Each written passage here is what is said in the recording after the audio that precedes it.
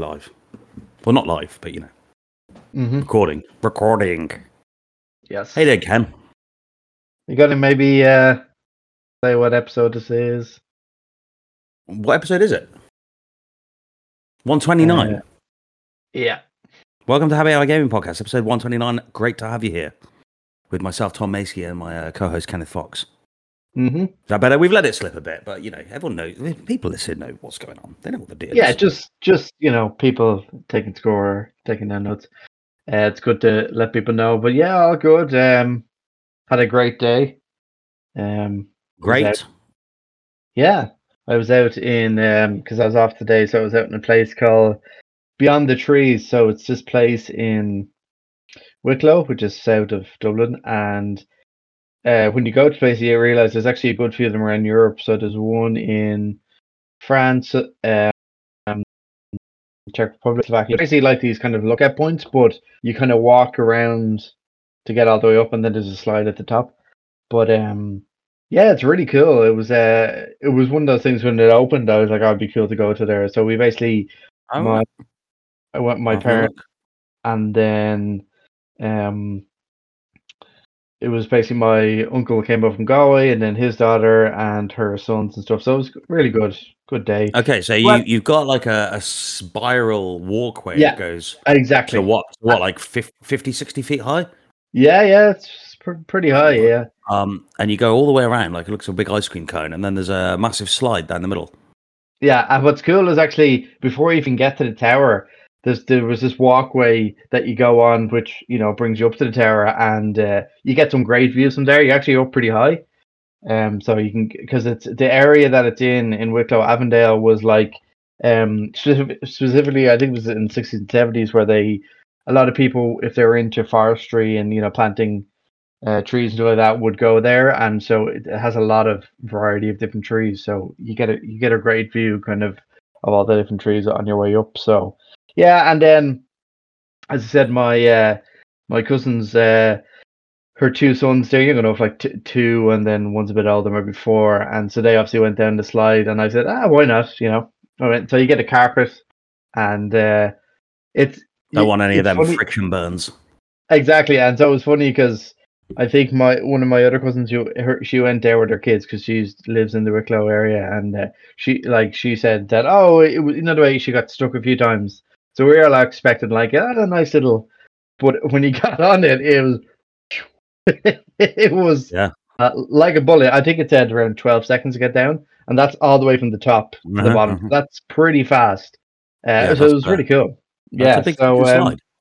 Yeah, it is. Yeah, exactly. So it was good. It's good to see the kids had fun. They really enjoyed that, and so yeah, it was just like weather-wise, we were actually lucky that it was a bit kind of hazy and stuff, but it didn't actually start raining. It kind of drizzled when we got up to the top, and God, it got very windy up there because it's supposed to higher up, and because there's like a lookout point at the top where you can look around, and then you go to the slide. Did you fear for getting blown off? No, not really. It wasn't that windy, but it could be nice to go up there and get blown off. Not if you were just with like your mum and your auntie, but yeah, that'd be a bit awkward. But yeah, it was cool views. I can send some pictures to you later. But yeah, really cool experiences. It was something I wanted to do. So then we got lunch and stuff, and that was it. So actually, I managed to do it again because it's about an hour. And there, it's kind of deep into Wicklow, so I'll talk a bit about that later. I was playing on my Switch today, so that was a good bit of fun. Yes. Okay, that makes sense now. I wondered how that crept into your list. And then I got to show you this as well before I finish my kind of rambling to start off. Look at this bad boy. A membership card for where? National Union of Journalists, is that? NUJ, I'm guessing? Yeah, NUJ, yeah. I got that in the post today. Well done. So I thank you. So I sent out the application not too long ago, and they have this thing where it's like a 60-day rule. If there's no objections or whatever within those 60 days, you'll officially be a member. And that's why you didn't tell me you had applied. Because I would have sent all the objections in. Yeah, you would have been like, this guy is a fucking terrible journalist with no ethics. But This guy only played 8 hours of Diablo 4 before he reviewed it. call that a reviewer. Yeah. But yeah, so basically, once that grace period is over, then I got sent out saying you're accepted, and then I got the card out today. So yeah, NUJ does different benefits and stuff like that. So You can got flash nice that little at some bag of it. conventions. And That's it exactly. So a nice color code as well. But do you know who I am? but so yeah, so it's because the way they do it, the NUJ is also UK and Ireland. So like the letter I got was from London and stuff, but obviously there's an Irish branch of National Union Journalists and all that kind of stuff. So yeah, it was good to get. Well, Get I've back been with the union. I've had a really busy work week, and I had the issue with like the house. I've been decorating that room. That one room's done now. Like its carpet came today. Oh, nice. That's one job done. The bathroom, the floor's in. Yeah. Vinyl's going down tomorrow with the skirting boards. The plumber's coming Sunday morning. So I'm fucking to the wire, man, with the family getting back. I'm picking them up at 7 a.m. Monday. Okay. So it's but yeah, I think we're gonna make it. The carpenter Nice. called today, who's coming tomorrow to do the skirting boards and stuff. I was like, had a long day. Do you mind if I bail tomorrow? And I was like, yes, I fucking mind. I was like, you're coming. And he was like, okay. It's like those, those home shows where it's like they have a week or something to get something done, and the last day they're all, I was just like, dude, you can't let me down. Like, I was straight up. I was straight up, just like I'd pay him double to come. Like, it's not worth the effort. But I was like, just come over and I'll get us a Greg's breakfast. And did that seal the deal? Was it? Well, he likes being like looked after, Mm-hmm. a little like Greg's isn't exactly the best breakfast in the world, but a little bacon bath and coffee and making sure I give him a cuddle when he's finished. So yeah, I've been. So today I was like, my dad came back from his Round Island sailing trip. Mm-hmm. And so he came to see me last night. He bought a new motorcycle. Oh, jeez. Or a new Triumph Bonneville 120, and he's taking it to the Isle of Man next week for the Manx Grand Prix. So he's living his best life. We went out for a curry and some beers. Very nice. And then this morning I woke up and I think I hit a bunch of deadlines yesterday. And I knew the carpet guys were coming. I was just like, oh, you know what? I did a little bit of work this morning. I was like, I'm just going to play some Resident Evil 4 for the afternoon. Nice. Well, that's what you can do, I suppose, that flexibility and stuff, isn't it? Well, yeah, I'm going to work over the weekend, so it's not not anything bad. But what I was going to ask you before we get into any of these announcements, another announcement I sort of want to add, just for a little brief discussion. Red Dead Redemption coming to PlayStation 4 and Switch, 50 quid. Didn't we talk about this last week? We didn't talk about this, did we? We did, yeah. Did we? Yeah. I'm going to pull this up and make sure that we did. 127. This is where my brain's at. Okay. It's not in the list. Is it the announcements? No. Anyway, I was sure we talked about that. Well, very briefly, I really, really want to play it now. I'm not going to have any time to play this, but and the footage of it looks really good. But man, $50. Oh, it's a ripoff. No, I'm not going to go near this. Like, I played the game. I don't need to play it again. Well, I'd like to play it again, but for a game that there's absolutely it's just support of the game. This isn't like if you think of like the cost of game kind of being some sort of reflection of the labor put into it, or if it's a remake or if it's a new game, 50 is ludicrous. It's just support of an old game. I just don't see how 50 was put on this. Like it's greed, sadly. Yeah. That's the way I see it. Like it's sheer greed from Rockstar. And I'm sure it's fine. It's not going to be a disaster like the remaster trilogy for GTA, but 50 is too much for me. No, so I was just mulling on it this week and being like, I quite fancy playing that, but then I was like, I have so much shit to play. So, yeah. For sure. Let's go straight into the announcements, because there's things in here that I want to talk about. Specifically, the second one. I've got some input for that. Yeah, I thought you might. So we'll start off here. This is one I suppose you could put in the news, but it's more just a brief announcement. So Xbox have announced that the 360 store is shutting down on July 29, 2024, on console and the Marketplace website, Microsoft has announced. According to Xbox Wire, Microsoft will cease purchase of new games, DLC, and other entertainment content from the Xbox 360 store on the console and the Xbox 360 Marketplace, as well as stop functionality of Microsoft Movies and TV app on the console. However, this will not impact the ability to play Xbox 360 games or DLC that you've bought. So, presumably, also just as an addendum to that, you will still be able to re-download previously purchased games. Yes, exactly. Yeah, I think that's what I mean by that. Is like anything you bought or owned, will you be able to re-download it? So this is one of those things where it's like it's just you're kind of wondering when the day it's going to happen, because we've seen the PS3 store close and the PS Vita store close. Then there was a backlash, and so there hasn't seemed to be the same backlash around this, because I think people understand that.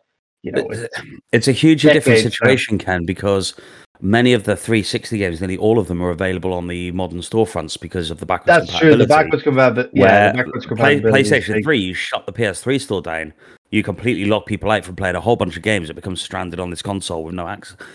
Things like, all right, jokes aside, but games like Super Rubber Dub that are not significant enough to ever get ported, but were like a launch of the PS3 store, that game's just gone forever. And like there's stuff like remember, when I suppose the PSN games were coming out, like there's stuff like The Last Guy, that was kind of a small little indie game. Yeah, Tokyo Jungle. Yeah, Tokyo Jungle. Last time I think it's still on the PS3 streaming on PS Plus, but again, those games are very select few. And even something like as big as Metal Gear Solid 4 is locked on it for the moment. There's hope that with this collection that Konami is coming out with, that's it. Metal Gear Solid 4, but for the moment, anyway, it is. Yeah, I think if PlayStation could go back in time and change any decision they made, it would surely be the way they built that PS3. Yeah, it's just the architecture of it. It was so. There's some great documentaries and stuff around it, and how it was like. As we know, they were used by the U.S. military. That's how they were these supercomputers. Oh, do you remember folding at home?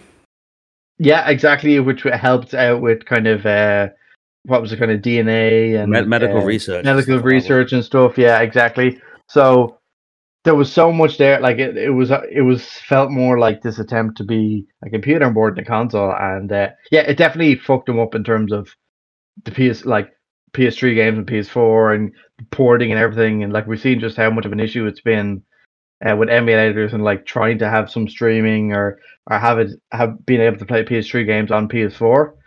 So unless they're ported or something or remastered, but that's one of those things. Well, that's it. They have to manually port every game, and it's just they're all their own use case as well, because some games might have particular issues because of the engine and the cell processor that was in the PS3. So it's a headache that has continued with PlayStation it's kind of haunted them really. But I think back to 360. This is more, I suppose, nostalgia really than anything, because as you said, it's not like there's going to be a lost generation of games, because you can there's backwards compatibility, but it's just kind of you can still go and play Banjo-Tooie on the modern console. It's just and to be honest, anyone who's still just has Peggle's great.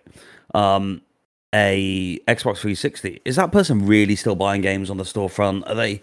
You would have thought if they were still in the market of buying new games, they might have upgraded the console by now. Yeah, for sure. Yeah, and you're more than likely people who still have 360 are probably casual players who maybe play Call of Duty. Fucking losers, Ken. Let's be honest. Oh, geez, no need to. I'm not going to shame anyone for the lack of purchases or whatever. But no, I'm joking. But because 360 was a big deal, and a lot of people bought it. So it was cool. Actually, I think I watched a video not too long ago about what's the 360 like now, and it was basically a guy going around playing some online games and downloading stuff from the 360 store. So it's interesting that it's been announced that it's going to be shut down. But I bet there's still a contingent playing Modern Warfare 2 online. And definitely is. Of course there is. And even some of the earlier ones as well, I like Halo and Halo 3 and stuff like that. Halo 2, Halo 3, whatever. For sure. And probably Gears as well. Not the Gears multiplayer, which was so successful. So yeah, end of an era, but this is, as you said, it's not a bit as big a blow because of the strategy with kind of the backwards compatibility. The next one, as you said, you want to kind of talk about. So basically, Bethesda has announced that its upcoming sci-fi RPG Starfield has officially gone gold. To mark the big moment, lead designer Emil Pagliarulo and lead designer Will Shen held a Q&A session on the Bethesda Discord. The going gold, of course, as you know, is the point at which the game is essentially locked in for release, but they basically just say here that obviously that's not quite what it used to be, where there's day one patches, there's hot fixes, and a lot of content that comes out after the release. And because it's a Bethesda game, you would assume that there will be patches and stuff. But obviously, no way. Then there's obviously details about preloading as well, which I started myself. So yeah, you said you want to talk about this because I think I saw you put up in the Discord that you were in the process of doing that yourself. Preloading it. So I'm preloading now. Mm-hmm. It's been going all. This game is 140 gig. I'm preloading on PC because obviously I want the best experience here. Is it like the premium edition or something, or what edition? No. So you can preload the standard edition on Game Pass. Okay. But it has to be on my SSD. Now, my SSD on my PC is used for all the rendering software I have and stuff for work. So I decided to prioritize work, and I've uninstalled some of my rendering software and reinstalled it on my hard drive. I've tested it today and it works, so it's okay for a temporary scenario. I've taken Forza Horizon 5 off and things like that. But so the game launches was it 6th, 7th September? 6th of September, I think. Yeah. But the premium edition owners get to play from the 1st. Okay. Now, you can bump up your Game Pass version to premium for like $30. Okay. And get it early, which isn't normally something I'd do. But it also pre-purchases the major story expansion in with that. And I think probably for a game like that, $30 is what you'd expect to spend on an expansion pack anyway when it comes out. So I'm just juggling around in my head at the minute. I'm having a look at the calendar and being like, what am I doing that weekend? And I'm actually like going to Newcastle, so I'm going to have to see if I can make some space and if it's going to be worth me going early. But I finally got round to it. I didn't want to watch it at the time because the game was still a long way off. I was like, right, game's a couple of weeks away. I'm going to watch this in-depth dive now, the direct. Which I believe you watched at the time. Yeah, I did. Yeah. I watched like the majority. It went on for way too long, but yeah, it was like an hour long or something. Yeah. But what I can't believe is watching it. Maybe this is just it particularly speaks to me. But all you guys on the Discord watched it and were like, yeah, it looks cool. And I was like, this looks like the best game ever made. Like, it looks fucking like completely ridiculous to me how impressive this thing looks. Yeah, like I suppose my thoughts at the time were, and I suppose it's my general thoughts about Starfield, is that like just because there's a lot you can do in the game doesn't mean it makes it a great game. It looks pretty good. The gunplay looks good. It looks the gunplay improved a lot more from the initial trailer they had with the gunplay. It looked pretty bad, and the AI and everything. The AI still looked a bit dodgy in this one. Didn't look particularly great, but the fact that you can kind of use your jetpack to fly around and shoot people and stuff looked cool. Yeah, I felt it was a bit overindulgent, that it was like, oh yes, and you can do this, and you can do that, and it's like, okay, that's great, but for me, it's like, I want to know what's the story going to be like. Obviously, that's going to be what the reviews are going to get into that in terms of, is the story going to hit? Is it going to, something that is going to, there's going to be the review embargo apparently is review embargo is 31st of August. 31st, yeah. So that will be like lastminute.com to purchase that. If you want to play early from the 1st, you can get the reviews on the 31st and you could purchase the premium edition then and you're in from the next day, which is quite nice. Yeah. So I'm going to wait till that. Like, if I'm not going to buy it now, I don't. Yeah, there's no rush. I'm only buying an unlock, aren't I, at this point? But yeah. But I think the game just looks really, really boldly impressive. It's almost kind of hard to believe it is what it says it is. Yeah, and I think that's why a lot of people are rightly so skeptical, because we've seen the disaster that was Fallout 76, the overpromising of, this is going to be this always online. Fallout 76 is going to be, your dream Fallout situation, but obviously this is different because it's not this, where you play together online. But yeah, I'm just waiting to see if this game in terms of does it actually kind of all come together, because it's great that you can mess around your ship and remodel it to your heart's content, but does that make a great game? Who knows? Yeah, and I think this. I hope it doesn't fucking kill No Man's Sky. That's one of my concerns. But one of the things when you obvious comparisons to No Man's Sky, but No Man's Sky, because the whole thing's procedural, there's no handmade cities and stuff like that. There's quite a balance. Wherever you go, it has an equal level of interest. Yeah, you might have a desolate moon, but then you'll have a planet with this stuff. But in Starfield, you've got Lost Atlantis or whatever it's called, this enormous city that they've built. And there's like a few cities, but then are you going to go to every other planet? It's just going to be empty.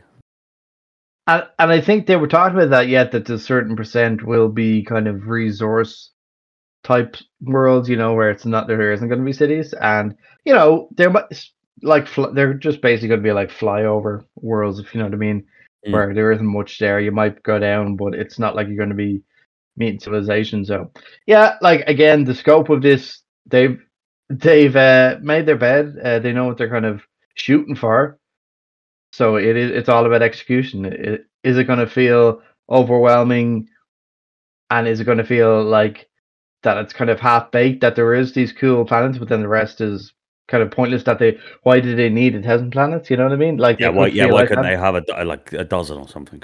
Yeah, and that they're all fully fleshed out and feel like their own different. They have different character to them. But yeah, I don't know. I'm still just up in the air for me in terms of, like, I'm just gonna wait till the 6th September. I'm not in any rush to get in there. You're gonna put this on your Series X? Yeah. That's what I presume you'll be playing it at launch. Yeah. I'm coming back from my holidays on. Let's see. Let's get on the the 3rd of September. And so Wednesday is the 6th, and then my brother is getting. So he's doing, like, I think did I tell you about? He's obviously engaged, but what they're doing is they're doing kind of like the official ceremony where you sign everything, make it official. But we're going to have an actual wedding then, in the coming years. But for the moment, we're just going to have a small get together with the family, because his fiance's granny is getting old and stuff like that. So it'd be nice for her to be there just to see them get it officially done. So that'll be the 9th September. So, I'll probably play a bit before I go, that kind of thing, see what it's like. And obviously the reviews, I think the review day is going to be fascinating to see. Yeah, that's going to be one it's the first thing I'm going to do when I wake up that day is be like, check it because obviously I want Starfield to be excellent. Yeah. So big time.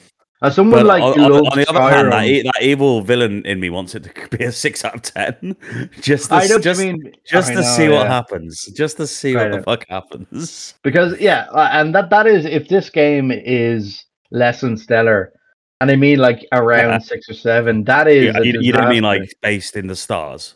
Yeah, but you know what I mean. That it's a bit of a disaster. This game has to be. I think that Microsoft would be disappointed with an 8. I think with this, they want 9s and 10s. They do. I have a feeling that, like, there's going to be some publications that give it an 8 because they're like, it's a great game, but there's just like it's not as focused. There's too much here. Like I recommend it, but it's not.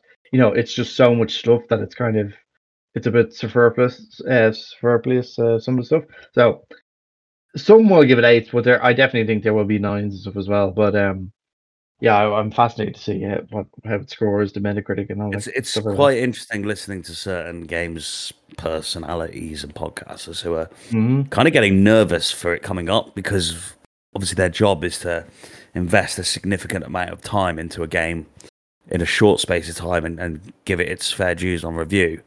And the way this game is built up is that this is going to be many, many hours of content. So it might be a Cyberpunk situation where the story's, I don't think it's going to be a 20-hour story, but maybe the story's 50 hours. But then it's like, but you can live in this world forever. And Yeah, and I think you're seeing a lot of people are getting review codes around now and stuff. Well, So, also, well, I think that's why it came out today that the embargo was the 31st of August. It's mhm. gone gold, which says to me that review codes went out like today, Yeah, exactly. So, because that's I how they would know. That's how they would know when the embargo date was. That's exactly. So I think that's good because that like it's not something that they get about 3 or so. What 4 have they days got? to play it. They got 2 weeks to smash it. Yeah, and like most people, they'll probably say, I'm close to finishing the story. Like, you don't need to completely No. finish a story if you get a good idea of the factions and how the story plays Well, out and the video side games stuff. I think that's aren't enough. what they were like. So Baldur's Gate, no one. I mean, okay, review codes dropped for that. Like they brought the game's release Late, forward to yeah. basically when the codes came out. But Hmm. no one's reviewing that with a and I thought the final twist in the story was great. Like that's Yeah, not really what the game's about. exactly. And it's more It's about if the it's journey. it's a nice addition if it is a really solid ending or whatever it is. But yeah, I'm excited. We'll talk a bit later on the news about some of the spoilers and stuff and beware of them. But yeah, Yeah, it's but this is honestly, the biggest game. if Starfield does for me what Fallout 3 did, I don't think you could spoil it for me because what came from that was the great thing was all the side stories and the Hmm. areas you found and the little things that went on, the random little quests you do, and that's what I want from this. Yeah, like my kind of hope for them is that they recapture the magic of Skyrim slash Fallout 3. That's Yeah, but those two in the games vein for of me. like Mass Effect 2. Yeah, of course, yeah. But you know what I mean? Just in terms of they felt like they were really on form in their prime then. Mm. Like, sure, they were janky games, but for the time, in terms of like an open-ended RPG, as you said, all these different side quests, this open world, you can go wherever you want, do whatever, do things in order, whatever you want. That was really the pinnacle for them. Since then, haven't quite hit the same strides for me as Fallout 4. Not particularly big fan of. It's Yeah, fine. it's fine. Yeah, it's fine. But So that's what I'm hoping is that this is the next step from Bethesda, that it feels like the new age kind of RPG that we've been waiting for really from them. So yeah, hopefully. Right, next we need it. announcement. We need it. We need one because there's We a new Mass Effect coming as well. And yeah. just whilst we're on Mhm. this, I want to just shout out No Man's Sky celebrated their 7th birthday today. Oh yeah, I saw about that. Yeah. And it also announced another major expansion, Echoes. Mhm. Do you think So, we're going to get No Man's Sky 2 at some point? no, what I could see him doing is some kind of, if it continues to grow, which I could see it doing, is that there'll be a Yeah, line in the sand where they say no more future updates will come to, yeah. PS4, Yeah, I mean, it's not a graphically heavy game, but, from now on, all the updates will only be like current gen consoles. Oh yeah, And at that point, you have to think they would roll out like a new ray trace lighting model, or yeah. some major visual overhaul, because that'll be the thing that starts to hold it back. Yeah, for sure. Yeah, because I think I don't really think there's scope for a No Man's Sky 2. yeah, or even just a new game from Hello Games, because that'd be cool to see. Because talk about like learning on the job and like how much they've learned from this whole process. It'd be cool to see what they could do, and even if it's like a smaller indie game, because I assume they've ramped up uh their their staff from whatever it was, like 6 or 7. You'd When they hope came, so, Christ. yeah. So it'd be cool to see them, keep No Man's Sky going, if there's content updates, maybe not major expansions, but then they have it, they set their sights on a smaller indie title because I think they have a lot of talent and it'd be cool to see a new game from them. I mean, I don't know how they're extracting money from No Man's Sky. That's There is skins and stuff and, you yeah. know, So it's it'd be not kind of anything major. they could maybe do like a major paid expansion. Yeah. Yeah, are all the expansions free? Yeah, All everything's the free. update. Oh wow. But they Well keep then, releasing. They release box copies on the latest platforms, don't they? yeah, yeah, yeah. They just released it on Mac as well. Oh, that's cool. So it's basically on everything now. Everything now, yeah, that's cool. So Yeah, so yeah, happy 7th I birthday. bought it for PS5. Yeah, it's out on PS5. And also, Irish game designer Sean Murray doing well over there in London. So shout out to him and the team. After he lied to everyone and broke our hearts 7 years ago. Yeah, that was like talk about he was really and I suppose rightly so. He was very much scapegoated and like he was the target. It wasn't really his fault. It was actually like down to Jeff Keighley and Sony. Yeah, for sure. Man, the amount of times they were like presented anytime they presented at like a Sony show, it was these scissor reels. Didn't really say anything about the game, So I think our expectations were widely out of whack. Final announcement here. This is one that like if it was a bigger delay, we probably would have put it in the news, but because it's short enough one. One of the biggest games this year, Alan Wake's 2. The release date has been moved to October 27, giving it more space in a month of multiple new AAA titles. The studio originally planned on October 17th as the date for the horror sequel, but in the state, Remedy said October is an amazing one for game launches, and we hope this date shift gives more space for everyone to enjoy their favorite game. Some of the games coming out in October include Assassin's Creed Mirage on October 5th, Forza Motorsport on October 10th, and a duo launch for October 20th with Spider-Man 2 and Super Mario Bros. Wonder, which is what a day that is. No mention of Sonic the Hedgehog, motherfucker. What? Shit, yeah, the 2D. What's it called again? I can't remember. I'm so hyped. I can't remember. Superstars, let's call it that. Yeah, I remember. Yeah, that actually looked pretty good. But in terms of big AAA releases, I think it's smart. It is smart. I just don't think there's any good place to position yourself this fall because Alan Wake 2 might be a big game. It's not as big as any of those other games. No, for sure. Spider-Man or even like Starfield coming before it. Starfield, Call of Duty. It's. I worried that Alan Wake 2 is just going to drown. Yeah, I know, and like the thing that I think will help it is that it is a survival horror game. It is Alan Wake is a very unique type of game, so it's not like it's a open world game that's a dime a dozen at in this current space. But hopefully that will make it stand out, and hopefully, like as someone who really enjoyed the first game, I hope it sells well and it isn't something that gets swallowed up by all the games around it. But I think it gives it enough time now that like say. What, October 10th is Spider-Man 2? So realistically, that's more than enough time to get a good bit into the game, probably finish it before Alan Wake 2 comes out if you're planning on playing both. Someone who's into so I think that's enough time to, even if you're not finished Spider-Man, you can dip into Alan Wake 2. But I think smart move from Remedy, get out of that crowded house. Okay, let's jump into the news. First one's a bit of a smaller story, but something worth discussing anyway. So rumored leak of the PS5 Slim. Yeah, and have you seen the video? Yeah, there's a video as well now. Certainly looks real. Yeah, I've seen the video. So Sony's been rumored to be working on a revision to the PlayStation 5, often referred to as the PS5 Slim. That includes a removable disc drive. New images and a video have leaked to the PS5 model that looks slimmer and slightly shorter. This looks a lot shorter. And may well have a removable disc drive. The first image leaked to the rumored PS5 Slim in a Chinese forum earlier today, and now a leaked video provides a better look at this rumored device. The video from Betterware Electronics, an Australian PlayStation repair specialist, shows off the plastic case of a potential future model of a PS5.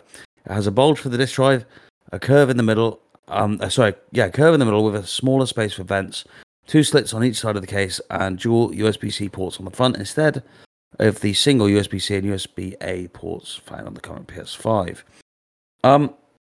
This is interesting. My first thought of this was, it can't be real because that's not a removable disc drive. But then you have to think that the disc drive will come with a new white case that goes over it, I guess, if you buy it. Yeah. So you'd have like a flush case, and then if you put the drive in, you take that off, slot the drive, and then you have a fatter case, which makes sense. What do you think about this? I like the little groove along the faceplate. Yeah, it's really interesting. So that's the major, like, besides that, it's just a smaller PS5. Yeah, smaller PS5, bit slimmer, but it has these weird kind of, as you said, grooves in it, which I think has something to do with the attachable disc drive. Yes, you've got to think that that's to remove that bottom faceplate. Exactly. So yeah, it's quite interesting. Like, in terms of some of the slims and other models we've seen before, it's not that much of a departure. Sometimes slims can be a bit different design wise, but I just think it's interesting. So the guy who had it's clearly like prototype because it's just a shell of the thing, the design itself. It's interesting with the USB ports as well that I suppose that is probably a bit of a complaint from some people that the USB port, say if you have like a SSD like I do, or if you want to if you have those 3D audio headphones, you need to put that receiver either in front or the back. So if there's two USB ports at the front, that'll help because it's just easier access because some people might have hard to get to the back of their PS5. So that makes sense. But yeah, if it's a lightweight kind of a lighter weight PS5 looks pretty interesting. Yeah, I'm intrigued to see as well how does it work with a detachable disk drive, and as you said, do you slot it out, slot it in and out, that kind of thing. So it'll be interesting to see. I think this detachable disk drive option is such a good idea because when I was buying my PS5 at the time, I was like, didn't have tons of spare cash, and I was like, should I just go for the cheaper option? Yeah, and I'm ever so glad I made the choice to commit because I'm playing a bunch of games I pick up cheap secondhand and that might be hard for me to find and things like that, and being able to make that lower level commitment to start with and then sort of rectify your mistake later if you want, and say, well, now actually I do want the disk drive, I'll just add it. What I would say is that, hey, they've got to keep that price differential, so the difference between the two modules now is what the cost of that disk drive is. Yeah, exactly. Because you've got to think these will come out at the similar price of the console. Maybe they'll bring the whole thing down by $50 or something like that. Yeah, you would think it would be a bit cheaper, and like we've already seen some price drops for a limited time with PS5. Probably maybe testing the waters for when this Pro model comes out, and if it's like kind of a PS5 Slim type thing, again, that usually comes with a price drop as well. But yeah, as you said, it can't be something that's like ridiculously overpriced, the disc drive itself, that you're kind of like, well, $80 for this disc drive, yeah, or whatever. Like, I think it'll be $100, but I think it can't be like $300. Well, that'd be fucking ludicrous. I would but look at fucking PSVR 2 that costs more than the console. Come on. Yeah, but that's like a whole fucking new platform. Look at this is just Vita memory cards that cost almost as much as a Vita if you bought the biggest size. It's not. Yeah, they're not unknown for having this proprietary hardware that I mean they've obviously done us a favor with the SSD situation on PS5 versus what it was before, but no, it's interesting. I think it makes a lot of sense, and I'd like to think that moving forward into next gen with PS6 is that we don't have to have those two SKUs, and they just, well, this is our model now. Yeah, for sure. We see modularity come into popular consciousness mainly with the Switch, which is not a modular console so much, but it's adapts and does various different things like that. So are we going to get it where it's like, well, this is your base model, here's the cost of your various hard drives, here's the cost of your and do you get to just go on the website when you order one and build my model and go, well, I'm going to order the PS5, I want the 2 terabyte hard drive, I want that. How cool would that be if you could like say, well, no, I'm these face plates. Exactly, that'd be really cool because and even that memory element would be so nice to say, I don't mind paying a bit more for more memory, because you're not like very nice. That's what they did with the Steam Deck, and then you're not buying it and then chucking out the old hard drive, put the new one in. You're just paying for the incremental upgrade. Exactly. Because if I could have paid an extra, like not when I bought it, but now, if you said you could have paid an extra $100 and doubled the storage size, I'm all over that. But as it happens, you have to buy the whole new hard drive, and they support 8 terabytes now with the latest patch. Yeah, which I think whatever video I was watching there, 8 terabytes is like £1,000 pounds, isn't it? Yes, but which is ridiculous. I have a 12 terabyte hard drive. Yeah. Ooh, it's a hard drive. That was like Oh yeah. Well, see, it's so funny. Yeah, like hard drive. Yeah, like so an SSD is going to be exactly. I've had this for like 3 years. God knows, probably like much cheaper now. But that's what I keep all my films and stuff, like endless episodes of Raw and SmackDown. I'm never going to rewatch. I'm just hoarding digital like wrestling videos. Interesting question. What do you think then about Xbox, who said they're not going to do like this mid-gen refresh. Like even though they've had the Xbox One X, it's interesting that they're just like, nope, we don't need anything. Or I think Xbox have tethered themselves a little bit with the Series S, which was obviously a really wonderful thing at the time. But I think until they sort out the issues around that, can they really offer a new model? I guess the PS5 Slim's not upgrading the performance. yeah, It's not a pro model. We're not for looking at. sure. Yeah, So for sure. it might be the PlayStation also do the thing this time around where they say, well, we might update the storage, but we're not going to do this pro model mid-gen refresh. Yeah, I suppose that's the other thing that'd be interesting is wasn't it VGC and Tom Henderson who was reporting that a PS5 Pro with better ray tracing specs, like better kind of tech to kind of improve that is the thing that is part of the PS5 Pro. So to have a PS5 Slim with this attachable disk drive and then another SKU, Actual dick drive. What games are you playing, Ken? disk drive, hey, and then a PS5 Pro. That seems like a lot to be going on. Like because usually a Slim is that's later in the console generation when it's like, okay, we're trying to kind of squeeze as much out of we can. We have so many people who bought the original console, but we want to kind of have it a bit more of an easier sell. Here's a refresh model, $199. Exactly, yeah. So if they have 3 different SKUs, then that's, I don't know, for consumers going to be a bit confusing. But yeah, it's interesting. I think another thing as well, I don't think we talked about it, but Baldur's Gate 3, which is out in PC, I was going to be out on PS5, is delayed on Xbox Series S and X for probably like a year.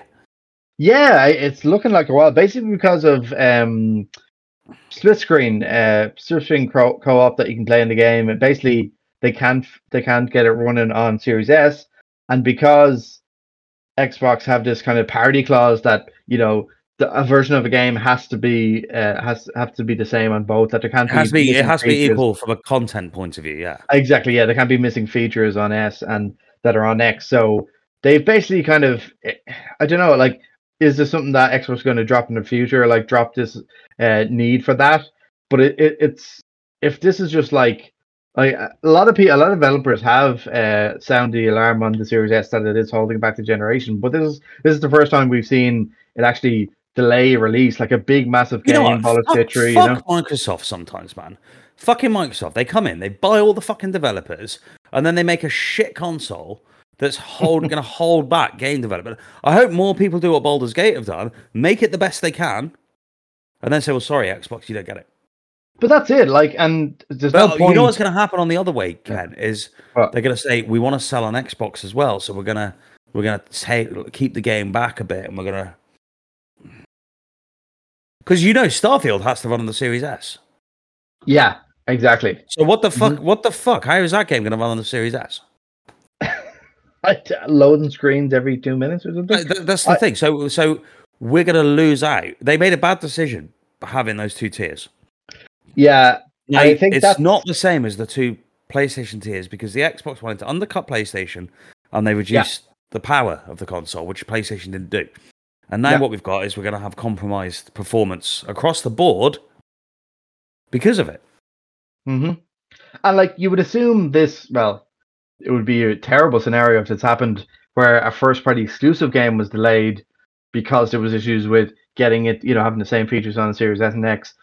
So if this, it obviously makes sense that if you're a first party or maybe second party that they've done a deal with, you're going to be like Microsoft is going to do everything they can to help you to get it out. But when it's something like a third party where it's like, listen, we've got all these SKUs that we're doing here. If it's not working on Xbox, like it's not our priority here. So you're just going to have to wait. So it's if there's more third party games that struggle with this or have the same issue, I have a feeling Xbox might just drop it and be like, I think they have to. I saw some numbers recently, and they reckon that the Xbox sales are around a 60-40% split in favor of the Series S. Yeah. Whereas the PS5 sales are around an 80-20% split in favor of the disc version. Mm-hmm. It's interesting numbering, isn't it? Yeah. And like again, because I think it is that people are opting. We got Game Pass. That's what the people with Game Pass. I bought it for Game Pass. Mm-hmm. I've played my Series S about fucking 3 times, honestly. There's no games on it. Yeah, well, that's the other issue that they have. I've got Game Pass, but I got there's like better stuff on the PlayStation service. Mm-hmm. So it's interesting. I hope it doesn't cause third-party developers to just, Yeah, just tailor their games to hand the lowest something common denominator, Mm-hmm. and that we all get the worst experience because of it. Yeah, exactly. But And if that does happen, it's just going to make PlayStation's first party look so much better yeah. because they're not tethered to anyone. PlayStation could just release a new console, and people will fucking buy it. Mm-hmm. They can just push their consoles to the limit with their games that are only on their console. Mm-hmm. Xbox can't do that. They can't push to the limit because they've tethered themselves to a weaker Yeah. system. And what's interesting is, like, at the time, the view was like, oh, this is such a brilliant way to get people in that maybe with casual gamers, as you said, a great way. There was that price plan that you could pay monthly to get an Xbox Series S. Well, And, that's what I did because it worked out that's so what you cheap. did as well. So, but again, I think after the years have gone by, we've seen how this is really biting them in the ass majorly. That these SKUs of, and especially like you're kind of seeing issues even on the more PC. Like we've had major issues with like PS5 and Xbox Series X, just like the likes of Jedi Fallen Order or Jedi Survivor, and not running particularly well, and like games with frame rate issues. So if we're seeing that, and then Series S, which by all means is just a lesser version of the Xbox Series X, it's just making the issue even worse. So yeah, and that's what I'm saying with the talk about the PS5 Pro, to kind of alleviate some of the issues that some third-party developers have been having with the The current other gen thing, consoles. what I just want to shout out is, I was going to say, I know we sound like we're being PlayStation fanboys at the minute, but you Yeah. know what? I am being a PlayStation fanboy because at the minute there's no reason to have a preference towards Xbox. And don't get me wrong, Mm-hmm. I'm not a PlayStation fan. I'm not going to defend them when they make stupid decisions. Yeah. But right Mm-hmm. now, like, there is only one place to play console games. And like it's amazing how probably this time last year you were saying Game Pass like was the best kind of deal in gaming. That's it. No, there's no other Mm. competitor. And now since you've seen the offering on PlayStation, it's going to change. You change your tune. But also, what I've seen is that the toll it seems to take on Xbox's first party. Yeah, and I Because think I was a bit, and this is it. I will change my mind based on yeah, current. You don't have to commit yourself to an idea forever. and So, I think the other I'm not leaving Catholicism to become a yeah, Muslim. yeah. No, but what's interesting as well, not only first party likes of Redfall and that, but we're also, I think there's, whether it's perception or not, we're kind of seeing this perception around Game Pass of like that there's Game Pass games that they're like Extra Primal is a perfect example. It's 6 like out of that. Oh, 10. it's good for a downloadable game that we went through. Yeah, it's like, oh yeah, it's good for a few hours. I'll play it for a bit. That's it. Like you're seeing, as someone, you were talking about people who've been talking about this. Calamari already rightly said that there isn't AAA developers aren't lining up to put their games on Game Pass. Like Jedi Survivor, for example, a big release. There were nowhere near putting on a Game Pass. It's these games that they're like, well, we're not too sure if this is going to hit. We've done, say, maybe focus groups and But just yeah. remember, Colin Moriarty has a little bias against Game Pass because he tried to put his game on there and they said no thanks. Oh yeah, he's talks a bit too much about that recently, but his whole limo games and all that. But that we made this game and no one bought it. yeah, geez, what was it? Super 5,000 sales. No, there's Perils of Baking, Super Perils Super of Baking. Perils of Bacon. What And I was like, well, what weird name? Did look a bit, yeah, like that name. No one's gonna be like, It's a terrible name. And not that name is everything, but like I think there's a lot of truth to that. That there's a type of game that comes out in Game Pass. Like even Outriders is another one that it's like these kind of service games that need a large audience, and Game Pass is a great way to get that large audience. But then they peter out after a couple of months and no one's playing them. So like even Hi-Fi Rush as well. That was a good release for them, but I don't know if, like, for me, I don't think the impact of I that. think Hi-Fi Rush was lucky because I don't think they knew what they had on their hands there. Yeah, and like the Shadow Drop was nice, but I think it was a bit, Microsoft were just like, oh, this is kind of a cool game, let's just put it out. But again, for me, like, no, I've heard no one talk about that game. Like, after that month that it came out, it hasn't been really in the conversation of, like, I was incapable of finishing that game. My rhythm was so bad. What I would say is the time where I was really up Game Pass's ass is where we got Halo Infinite and Forza Horizon 5 back to back. and Forza, like, and Forza Horizon 5 is it's potentially my top 10 games of all time now. Exactly. Really is an impeccable driving game. And like, obviously, Forza I really see how you can get it. Yeah, so we'll see. I don't know if it's going to hit the highs of Horizon, but no, I think Motorsport has always been like, they're good. Like, I even played the last one. I got it on 7. And 7. I got it for cheap in store. Why the fuck? Well, you can't buy that game anymore. Yeah. Well, I was trying to get it on the store. I was like, where's this game? It's not that old. And so I had to buy, like, there was a copy. It was only like 10-20 euro in CX, Sex, that store. But like, I don't know why it's not available. It's weird. Maybe some licensing issues, or I don't know. But anyway, I played that for a bit, and I was just like, yeah. I don't know. For me, Horizon is the better series by mile. Forza Horizon. It's much more unique, because Motorsport is just similar to GT7 in a way. So, but anyway. Right, I'm gonna have to put you on pause, Cal. I need to take a whopping dump. A whopping dump, Jesus. Can we reconvene in approximately 10 minutes? 10? What are you doing? 10 minutes? I might have a number 3. So, mate of mine, straight up takes 20 minutes to have a shit. Jesus Christ. I'm like, if I was your boss, I'd fucking sack you for that. Like, in fairness, at work, I do take my time scrolling my phone for a bit. You're getting paid, that's why. Yeah, but for me, if like nothing's coming out after like a good couple of minutes, I leave it. There's nothing worse than like trying to force it for 20 minutes. I don't get people say this. Like, I've never been to the toilet and nothing's come out. Like, I know when I need to go. I'm an adult. Yeah, have you never got to where you're kind of a bit constipated and like you want to go, but for whatever reason, eventually you just leave it a few hours and then it comes out. But you need to get some more fiber in your diet, buddy. Anyway, I'm the opposite. As soon as I need to go, I'm like, right, I've got 3 minutes, so it's going to be out. Whatever I do about it. Right. Anyway, go. See you in 10. It's out. Nice. That wasn't too long, thankfully. No, I banished the demon quickly. Also got some peanuts, but I'll try not to eat them during the show. Cool. Right. Let's get on with the news, because back to Starfield. Yeah, so I can take this one if you want. Yeah, take this one, Ken, because I haven't actually heard about this yet. I don't really. There isn't any spoilers in here, I presume. No, there is no, but it's just unfortunate as well. So I suppose. So as we were talking about, Starfield preload kicked off this week, which means players have already downloaded Bethesda's hotly anticipated sci-fi role-playing game. It also means the burgeoning Starfield community is bracing itself for leaks. At the time of publication, Starfield leaks are limited, but some story spoilers are around online, as well as data mine lists of space powers, and we're not going to talk about them. Titles for the obviously the official soundtrack.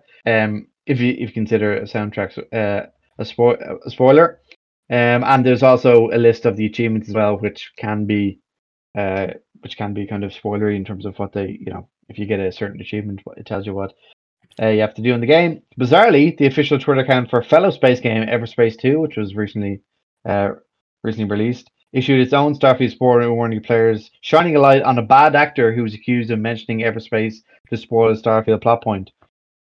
So essentially, people, I remember hearing about this where someone was talking about Everspace and then basically putting a spoiler for Starfield as well. So it's it's nothing major, but it's kind of just like, fucking, please, can we just not spoil the game?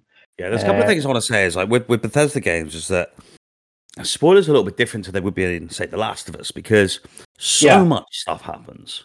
Mm-hmm. Like, if someone, I'm going to spoil Fallout 3, if someone says at some point you get the choice to nuke a town, well, that seems like an enormous event, but it's relatively moot in the grand scheme of things. Which and I guess goes to show how. If someone says, whatever, this main character in the game was killed, someone in their playthrough, if they make a different decision, that mightn't happen. So Yeah. because that's what the way business RPGs are, but still, in general, in terms of spoiling, the factions and kind of some of the characters, the dialogue or whatever, you just don't want to see that because especially a game that's so anticipated. And I suppose another issue is that has cropped up is, sadly, I think it's still going to happen because it's such a big game, but review bombing as well. It's just like, how has this just become the norm that like Metacritic is, when his big release comes out, and it'll probably happen with Spider-Man 2 as well.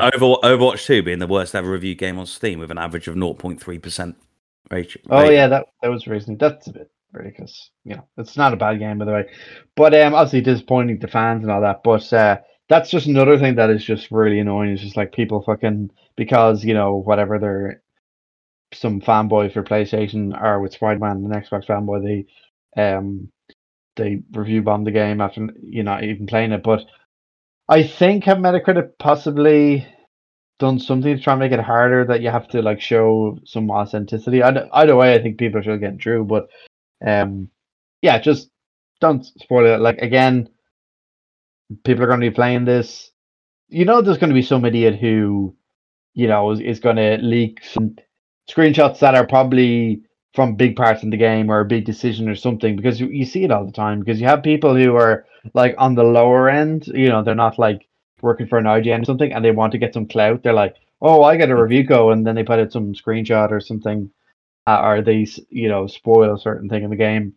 And I think certainly stupid. Because the early access is nearly a whole week. Guys people are gonna start playing. People who start early are gonna be potentially have beaten the main story within that 5 days. And that's the other thing, people are gonna have this done because people are weird with that, where they like binge a game and they want to be, well, not the first person to do it, but they really want to be there to finish it. So, a couple of things I'll say. Carry on. No. You had something else to say? Yeah. So, no, not really. Achievements. What's interesting about that is I'm quite looking forward to the fact that I'm going to be playing this on the PC or Xbox or whatever, not PlayStation, because I don't really want to care about achievements in this game. Yeah.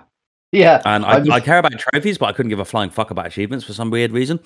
And I know, I'm the exact same. I don't know what it is. It's so weird. Well, it's because they don't have any. There's no. Oh, you got. Yeah, they're all the same. How many platinums have you got? Like, it's just this ever increasing number. Your gamer score, exactly. Yeah, might as well just be like, how long have you gamed for? Yeah, so it's like, to play with that, there's an element of freedom there of like, I'm not going to be like, oh, should I like save here and then like back up that save so I can go back and like do. So that's cool. The other thing is, what I want to say is Everspace tweeted, "Hey all, there's a bad actor mentioned in Everspace who is using multiple accounts to spoil a Starfield plot point. For folks wanting to avoid that, we recommend muting the phrase, 'You battle aliens who are.'" So I think we should just do a little bit of speculation because neither of us know.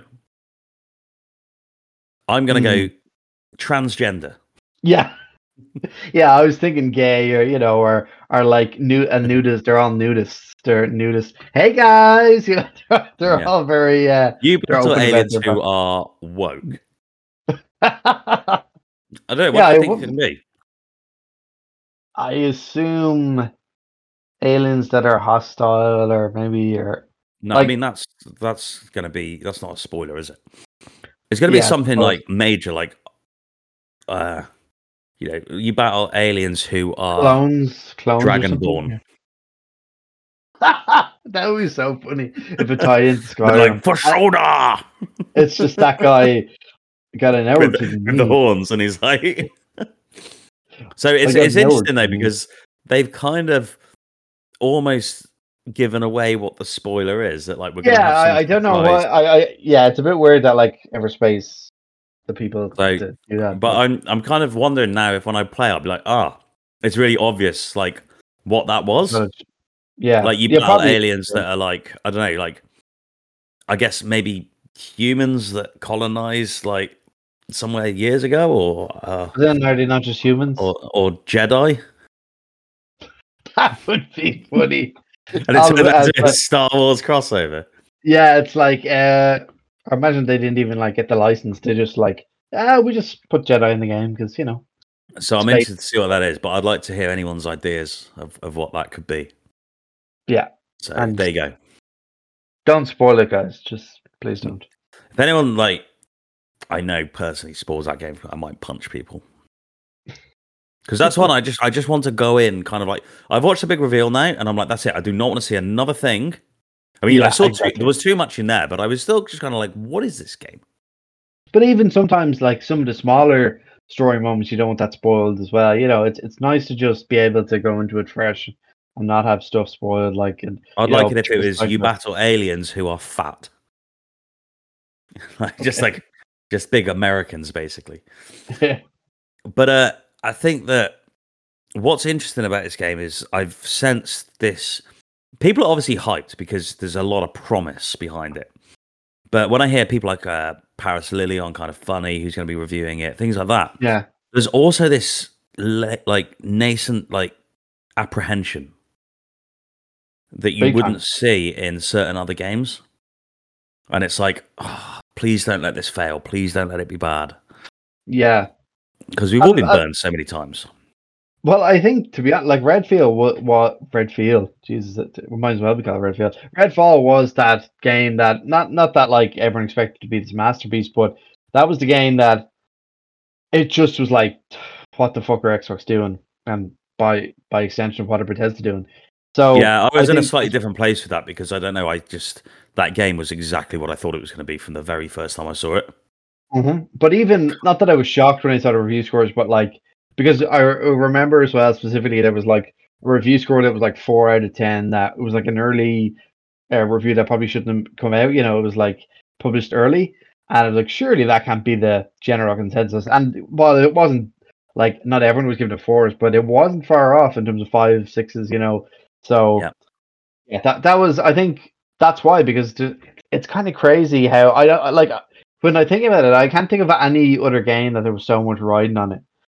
Like, the reason being is because when you think about it, PlayStation doesn't need to have, like, obviously they want Spider-Man 2 to be great, but they've already had like God of War Ragnarok, GT7, Horizon Forbidden West this generation. They don't need just one game to be like, okay, this is the reason to get the console, this is the reason to be, you know, behind this brand, PlayStation or Xbox.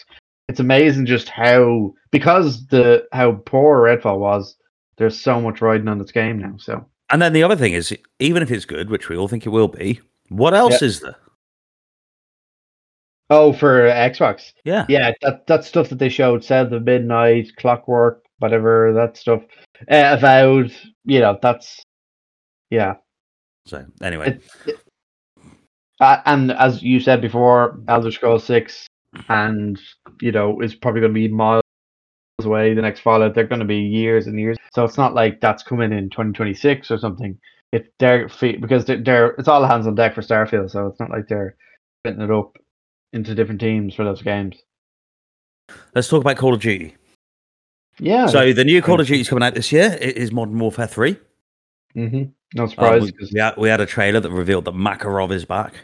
Thankfully, not Vanguard 2. I think they've I've got to say, man, that trailer is one of the most visually impressive things I've ever seen.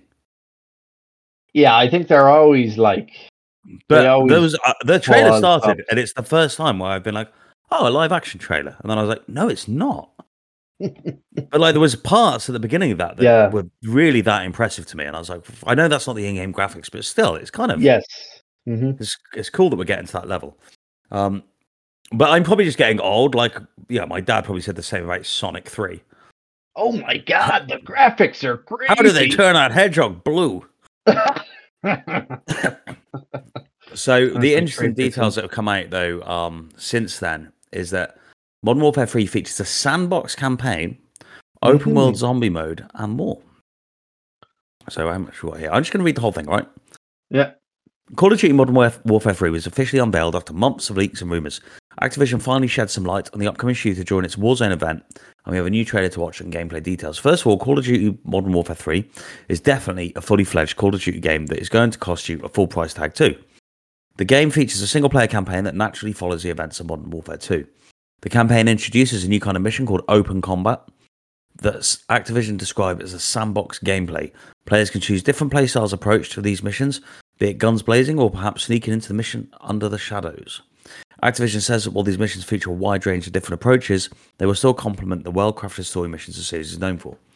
So the quote, "Our vision is to deliver back-to-back Modern Warfare games, has been years in the making. From the start of development across both Modern Warfare 2 and Modern Warfare 3, Sledgehammer Games has worked closely with Infinity Ward to create a blockbuster sequel in the Modern Warfare series.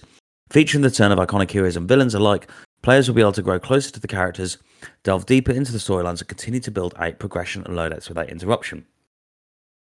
End quote. When it comes to Call of Duty Modern Warfare 3 Zombie Mode, Activision describes it's the largest zombie experience in the series to date. It features an open-world PvE extraction survival approach where past zombie features combined with new mechanics. Activision will showcase Call of Duty Modern Warfare 3 Zombie Mode separately in the months ahead. As for the multiplayer component, the game will feature 16 maps with at least 12 new maps arriving after the game's launch. Modes include Hardpoint and Kill Confirmed. There is also a new 3v3v3 mode called Cutthroat. Activision says Modern Warfare 3 multiplayer is tightly connected to Modern Warfare 2, meaning you can transfer and carry over content to the new game. Quote, "For the first time in Call of Duty's history, a vast amount of content from previous Modern Warfare game will transfer or carry forward and be available in the next Modern Warfare title. All weapons and operator content that have previously been unlocked or is currently available to players in Modern Warfare 2 will carry forward between Modern Warfare 2 and Modern Warfare 3, end quote. You can read about the game on the official blog announcement. The Call of Duty Modern Warfare 3 launches 10th of November on PS4, PS5, Xbox One, Xbox Series X and S, and PC.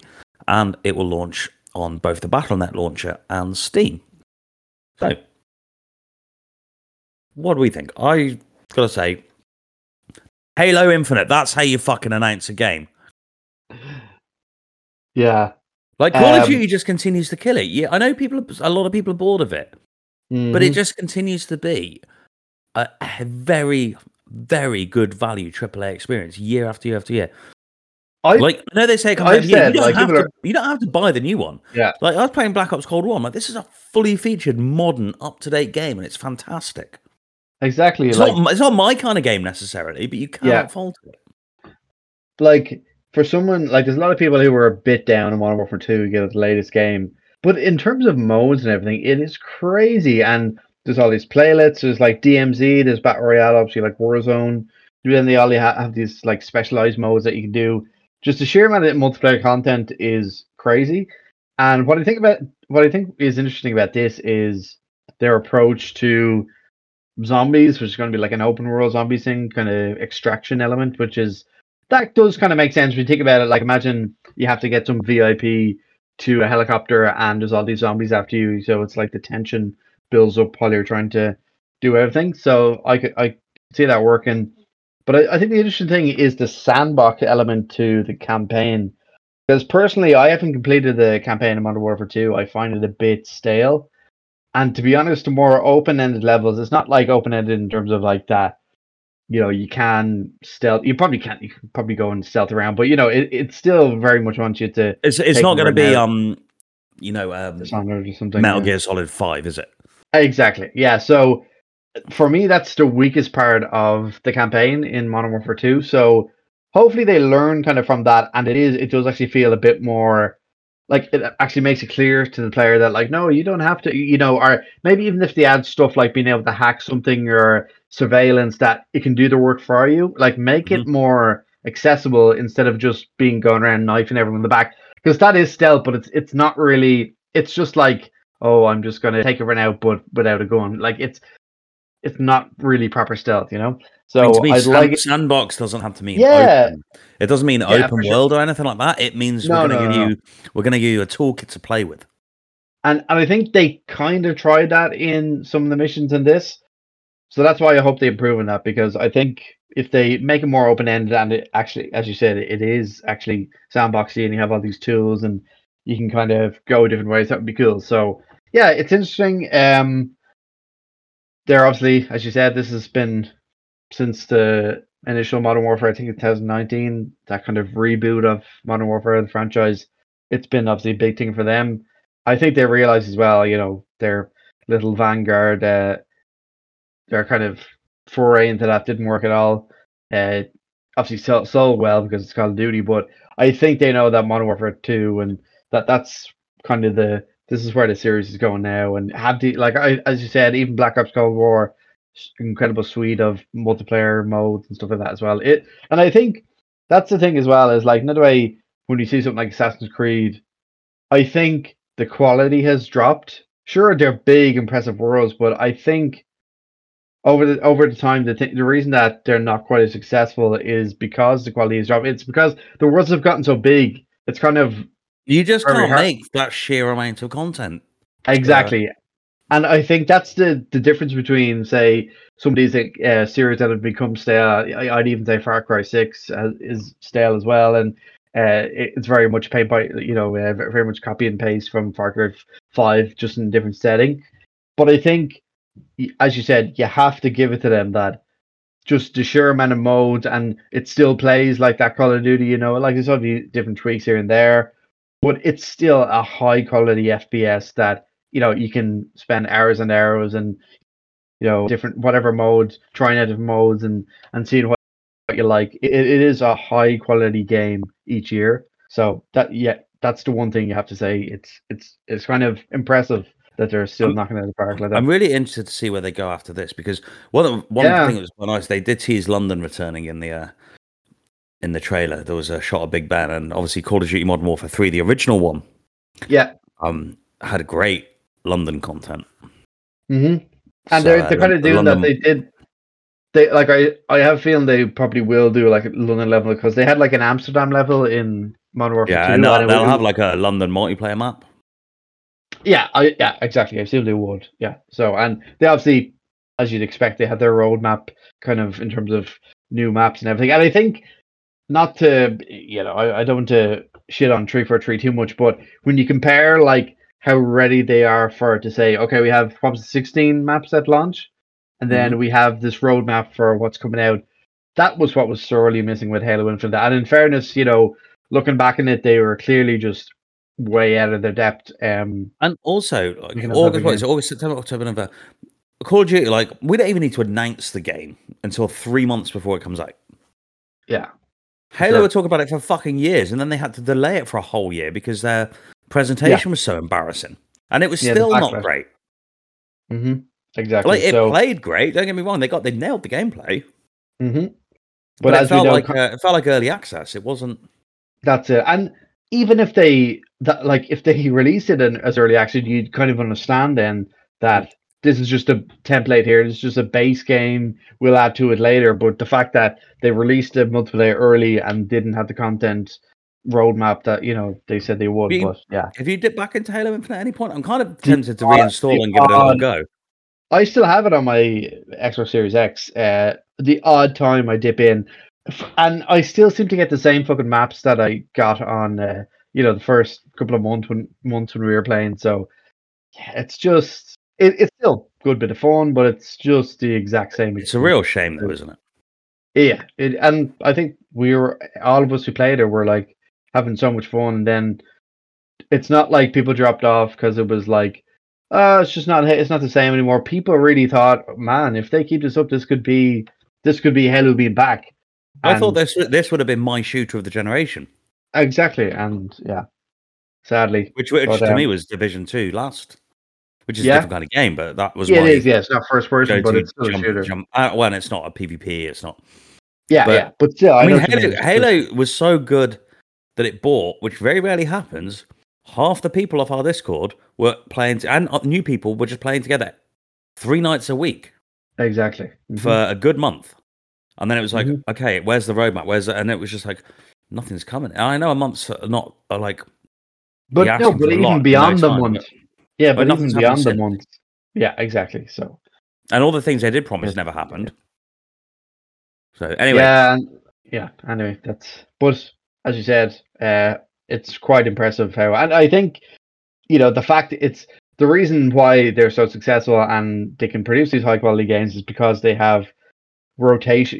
They have these studios on rotation. Obviously, they said they're working together, Treyarch and Sledgehammer, but they have these studios that are, we're going to work on this game for 3 years and then we're going to switch to this studio.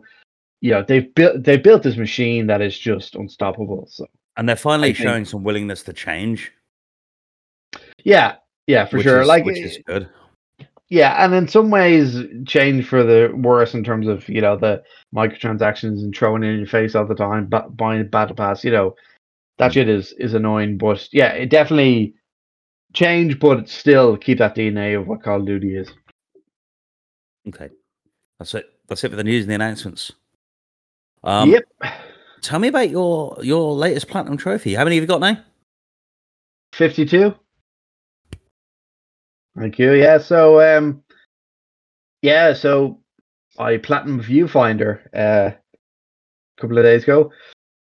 Just an absolute blast of a game. I suppose in terms of the template it kind of seems to be the way I go with these puzzle games is for the first couple of worlds or levels, I try and work it out myself. But when they get to a certain level, I'm kind of like, if I don't get the solution in like 1 or 2 minutes, I'm like, just give me a guide. Let me just show me what the thing is.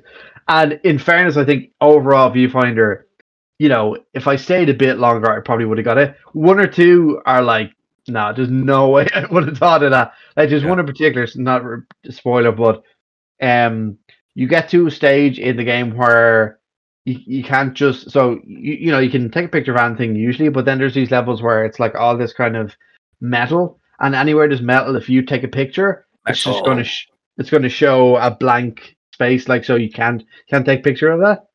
And so like a lot of levels you have a battery, you need 2 batteries to power this teleporter to get to the next level, but you only have one, so maybe take a picture and then you copy it and you do that. So this one was, instead of a battery, you had a watermelon, and you could see, because you start out and the watermelon is there and it's like 3/4 full, the kind of weight scale. So you clearly have to get it all the way through. And so you're like, oh, I'll just do it. But then the only you can at this time you had a stationary camera, not one you can just go around and take loads of photos. It's like only this specific point that it could take it. Mm-hmm. And so the place where you're going to put the watermelon is on a slope. So if you put it up, it's going to roll down. And eventually the solution is you have to take a picture of it can be anywhere, and it's just a sky. And you have to chop the watermelon so that if you place it, the bottom will be flat, so it'll stay on. It won't fall down. And I was like, how the fuck was I meant to think about that? That's I'm never going to play this game.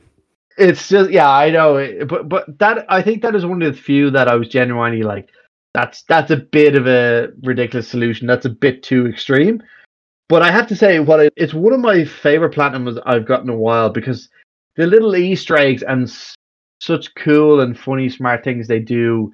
Like, it was actually fun getting some of these trophies. Like, there's some kind of silly things you do, and they're kind of self-explanatory in terms of what you have to do. But I really like that when you're striving to get the platinum, when you're trying to get the platinum, that it really enhances the game for you. That you kind of see new things that you're like, oh, I didn't even see this area the first time I played it, or because you're kind of focusing on solving the puzzle. So I just have to say, it was such a blast of a platinum, and the creative things they do with their, the idea in terms of taking photos and walking into them, they really expanded in really cool and fun ways. So yeah, a lot of fun with that. I talked a bit about, it's not on here, but obviously Moving Out 2 I reviewed. I really enjoyed it, gave it an 8 out of 10. Absolutely blast of a game. Nice for the studio. They retweeted my review and all that. They said thanks for that. So that was good to see. If you'd given it a 4, they would have retweeted it, or they would have. Well, I think it was more my subheader, my line saying about whatever the pull quote you want to call it from the review that I put up, saying, it's surprisingly fun. I can't remember the quote was, but they obviously no. But if I gave it a 4, probably not. Banger after banger after banger.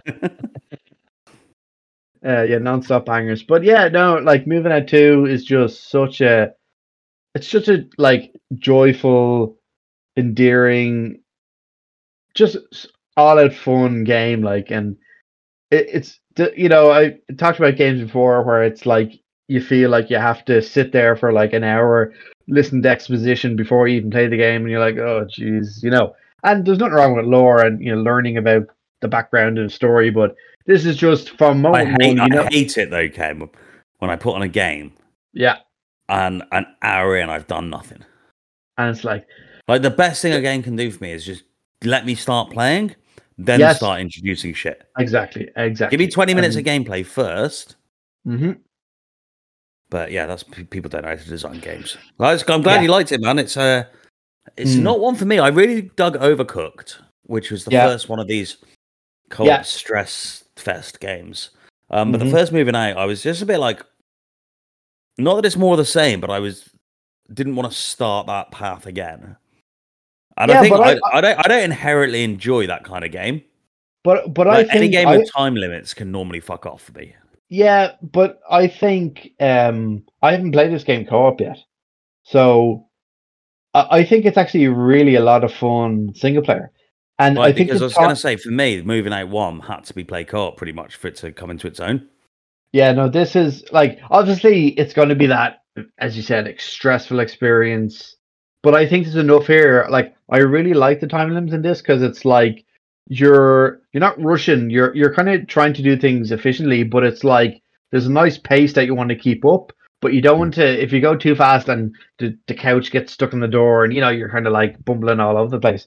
I think it's actually I found that really addictive, like being like, oh, I was very close getting it there. Okay. I know if I just did this a bit better, and it's going to be on PlayStation Plus, so or it's already out on PlayStation Plus, so I might try it then. Well, I mean, if it's there, I'll try it. Yeah, exactly. So I think, as I said in review, the way they it's a bit stupid how they go into these different worlds. There's like Candy World and Wizard World, but the way they mix it up and make it so it's not just the usual houses that you go into adds a lot of character and it makes it a lot more fun. And as I said in the review, there's a lot of clever ways they change the level, so it's not just okay, this house is a condo, this house is like a big barn that's different. The levels themselves change up a lot. You might the task might be slightly different.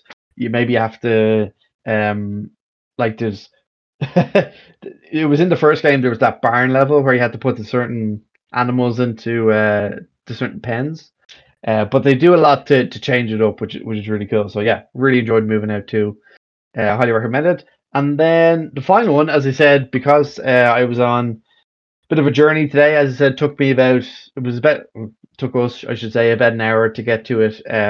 I brought my Switch and was playing some Super Mario 3D World. So is this your first dive in? No. I'm on like the third world now. I got in this play, so it's just one of those that, I played about 2-3 hours. I was like, yeah, it's good fun. And then just, haven't played in a while. And it is one of those things where it's when you're traveling and stuff. So I'm going to bring it with me when I'm going away, not the Monday coming, but the Monday after that for a week. So I'll be bringing my Switch and my Vita, I think, with me. So yeah, it was just, again, in terms of like the addictiveness of, so stars are obviously the main thing you're trying to get in the game, and then stamps as well. So yeah, it's a bit more easy because the way Mario games, they tend to be a bit more obvious where they are, but it is nice to be like, oh, I missed that star. Let's see if I can get that. And they're just yeah, they're a lot of fun. I do find, like, I played with Toad for a bit, and I think I played with Luigi. And for me, Mario, it's just the game is kind of made for him. I know it's Super Mario 3D World, but with Toad, like, because he's generally smaller, even when he gets power ups, you just feel like underpowered a bit. So I'm just gonna play as Mario because it's kind of made for him. It was a cool mechanic as well. Yeah, it's a Mario time. That's when he picks him. Woohoo! Mario time. There was a cool mechanic where it was like Cherry World or something, where if you, as a power up, one of the power ups was Cherry, which made doubles of Mario. And so if you go left and right, the guy follows you, and so it's faster with enemies and stuff, and you can get it to 3 or 4 if you manage to keep that power up. So yeah, I was having a bit of fun with that. So have you played Bowser's Fury yet? No, I haven't actually played that yet. That's way better than Mario 3D World. What kind of, because it is obviously you can play single player but also co-op and stuff. What's the kind of fun single player? So what's the objective, or what are you kind of doing? I know there's like he's like this boss character, and every couple of minutes. It's been a while since I played it, but I just remember really enjoying it. But you're in like a big open map. Yeah. and you're doing the same thing. You're collecting things, you're unlocking things, and that. But then every now and then, Bowser rises up and rains down fire. It's very hard to explain without playing it. Yeah. But it's something completely different from Mario games we've ever done before. Certainly, when you finish with 3D World, certainly check it out. Don't ignore it as some like side. No, I won't. And no, I think I do want to know. I think it's 2 or 3 hours or something. It's not immersive. I remember playing it, and being like, "This isn't a complete idea, but it's kind of cool that they packaged it in to just see how that would be received." Exactly. For, potentially making a bigger open world Mario game at some point. And I think as well, they were obviously like, we didn't want to just have Super Mario 3D World. That's it. It's nice to add a bit of content. They would have sold the same amount if they could put. Oh yeah, without anything on there. Man, can you just imagine? Like, you talk about collecting stars and stuff. Why doesn't Nintendo have an achievement system? Why, for the fucking love of God, all their games are built around that? Yeah, I think I would play my Switch because I don't give a shit about achievements, but I would give a shit about Nintendo achievements, even if it was a bad system with just a number. Because Nintendo, it's so separate from everyone else. But I think, in a way, because their games, specifically Mario, have stars and moons or whatever the fuck, it kind of negates not the need for them, but but it's just having that list in all in one place. I did this much in Mario, I did this much in Zelda. I know. Yeah, and then I would go on playing. Then I don't know. It's us. We're the ones being stupid, but it's no. You're completely right. Like, I'm the same. There was just something about, like, when you hear of a game that's coming out, it's like, oh, is it going to have trophies? It's like you want to know, is it going to have trophies? Because I think it's just the best system in terms of, like, this, I suppose, overarching other achievements beyond the game itself. But you're definitely right. It would be cool if Nintendo had something, and as well, if it was Nintendo, it'd be piss easy. So you'd have like a Mario game. Yeah, but it wouldn't, would it? Because some of them might get 120 stars in Mario Odyssey's fucking nails. Yeah, but that is true. Like, what the other thing is, like, what do you get for that when you get it? Nothing. You just get what do you get or something. I don't know. I never got it. Yeah, probably a secret level, but like, you're right that it would be nice to get some sort of. What could Nintendo do that isn't going to be copyright infringement for, like, platinum? It's like, oh, you won a. Well, you just get a star. You get a star. Yeah, but that's the thing, like, or a moon or whatever. Yeah. But they would just do it like that, or different color stars or whatever. But yeah. I guarantee that if they do it, they'll fuck it up. But but yeah, no, I definitely agree. It would be nice to just have something that unifies it, so that if you're going through something, especially Mario, they're and then go back and put it in all the old games. So we go and play Mario 3 and, like, platinum that and. Yeah, or whatever their word is they use. Yeah, moon it. Let me moon that. That'd be quite good, actually. I'm gonna moon it. I'm gonna moon that game. All right, cool. Well, I'm just going to touch base, talk about platinums. I'm going to touch base with WWE 2K23 because what I am doing is, since I've had to restart my PlayStation account, lost all my trophies, Return to Nagasaki on a PlayStation Network now. I am now going through and I'm being like, let's take this platinum hunting a little bit more serious. I feel like I have a blank slate. Yeah. So I was like, right, WWE 2K23, I'm more than happy to put the hours into this game to earn the trophies. Yeah. If it's just like, beat this character with that character, do my faction for 50 hours, whatever. So I looked at the trophy list, and this is where it really gets me. It's like, estimated difficulty 3 out of 10. I'm like, great. That's going to be easy enough. So I started working through. I did all the My Universe trophies. I did all the showcase trophies. And now it's like, oh, here's a bunch. It's just like, play against the AI. So it'd be like, oh, win a match without ever filling out your stamina meter. And then I start doing, they beat this guy with this guy. And it's like, beat Brock Lesnar with Kofi Kingston on legendary difficulty. Oof. Jesus. And they're giving the platinum. Like, this is why I don't understand. They're all like, oh, 3 out of 10 on platinum. Who the fuck are these people? I know. I can't get anywhere close to, like, winning that match. And then I'm reading the guy, like, there's a guy that's like, oh, what you want to do is get all these custom settings and set it so you start with 3 finishes and then, like, hit your 3 finishes, bang, bang, bang after a row, then pin him, then he'll kick out, then do this to get one more. Then I'm not playing like that. Like, that's beyond what I'm willing to do. I assume there's ways you can cheese it, but yeah, that does sound just like a bit of a troll. I actually tried it with one, and it's not even that cheesy. It's just like luck, and it's like, with enough perseverance, you will get the trophy this way. Yeah, fuck I'm that. I like, hate those yeah. type of trophies.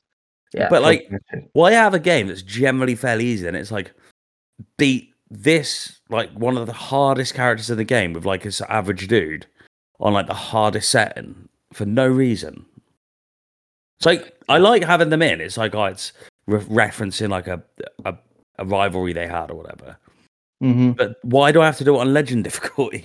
Yeah, it's a bit fucking Because stupid. it's bullshit. The reversal like windows are minimal. Yeah, They reverse like every move you do. It's I can imagine. completely horrific. So what I'm gonna do is just try and like do the trophies that are fun. Yeah, Probably never platinum that. The other game I've been playing a bit more Resident Evil 4 now on chapter 9 of 16. 16. Oh, very nice. So pretty So good rate. it's a really long game, man. I've got to say how Yeah. impressed I am that at the time that this came out, it was really good and really substantial. Mm-hmm. Because the game's ultimately pretty much the same now. Yes, a full-on remake, and they've reimagined some scenarios, but the amount of content and what you do is the same. And it just gives me like I can see why people like this is one of the best games of all time. And Yeah. I thought that at the time. And when I was playing it, I knew I was playing something special. It's really, really good. So I'm going to finish that. That's another game I'm not going to platinum because it's the platinum site. Play the game on nightmare difficulty, just using your dick to push the controller or something. I There's think some insanely hard. Resident Evil always have really hard trophies. PlayStation Access, I think was it Rosie, one of them anyway. Platinum they did his stream, and there was one where you know that I assume have got to the down that cart level where you're in the cart and you're shooting On Resident Evil 4. Yeah, No, I'm not there it's like yet. If they're showing that, that must be quite late game. yeah. So, but there's like I think in that there's particular targets you have to get, and she spent like I don't know how many fucking hours on it, and it looks like impossible to get it. So yeah, that seems like a bit of a bitch of a platinum. So Yeah, yeah, I'm probably gonna play. do I'm gonna play through once, and then what I'll do is I'll yeah. shelve it. But I will do a new game plus run because it's Mm-hmm. fun playing RE4, starting with all your upgraded weapons. Because all of a sudden you're like a total badass, Yeah, and then it you can does. spend all your money you make on like new toys like rocket launchers and shit like that. And it's so the first time you play for the game, it's stressful. You're always out of ammo. Struggle. Yeah. It is a struggle, but then you can play through it almost like an arcade shooter the second time, and it does breathe a lot of new life into it. And then thirdly, I finished watching Twisted Metal, the series. Oh right, yeah. I've pretty much binged that, and I've got to say, really, really good. And So what a surprise. I know people have their issues with Anthony Mackie, especially the Marvel fans. I've obviously never seen him in a Marvel movie, but I think he's very well cast in this. I think he does a really great job. I think all the cast do a really great job, especially Samoa Joe. Yeah, but from what I've seen, looks really good. But the something that happens at the end of the season really gets me excited for season 2 as well. And Peacock has said it's one of their top 5 original series now. Yeah. So what a like a surprise hit. Not only are the reviewers saying it's good, but people are watching it. It's like because it does seem like Peacock kind of took a punt on this. Like it's not in terms of game adaptations. Like The Last of Us is like an obvious one, slam dunk. Whereas this is Resident one Evil like, was a really early obvious. Yeah, exactly adaptation. But this was like we're gonna try and the fact that it's a bit different to it as well, and it's not just like following the same script of the first one. There's no story in the game, is there? Really? Yeah, in fairness, it's just a setting, really, which is interesting because when you remember I was talking about that podcast with Jaffe talking about how the show is post-apocalyptic, whereas the game it's actually not. It's just meant to be like this shit is happening in real life. The Running Man or something like that. Yeah, exactly. So, but yeah, it's crazy. Yeah, now, and because of that. So yes, I downloaded the game. I got the platinum. Yeah. Woohoo. Wait, does that mean do you have premium? Yeah, I just upgraded to it to get the game. Gotcha. I think you can buy them a la carte now if you want. But... Yeah, but I was like, I want to support. The other thing, I can't moan that there's no games on there if I'm not. Yeah. They're gonna say, well, we've got lots of people subscribing. People like these games. So put your money where your mouth is sometimes. I'm going to play Twisted Metal 2 as well, so I'm happy to have that for a couple of months. So you played the game? Well, firstly, is Twisted Metal 2 the World Tour? Yeah, the World Tour, yeah. Yeah. I was thinking, I when it came out in premium, I was just like, nothing like I always thought Twisted Metal was good fun and stuff, but it's just there's something about those old games that it's just like, oh my god, this is Very just hard to control. yeah, it is, and like you do get the hang of it. Like I played a bit of a level, and once you figure out that boxes to like draw it, to put on put your power on and get going, and you understand it. But yeah, it is. It's just, I think as well, it doesn't really, and it like based on what it doesn't really, does not, it's not a game and it doesn't have good feedback. It doesn't really tell you. Like you can obviously your health bar, but you don't know direct hit or like you knock that guy down or obviously you see them going up in flames, but it's a bit like you kind of just go around shooting stuff and hope that you win and you hope that you do What well. did you do? Just play the first level or something?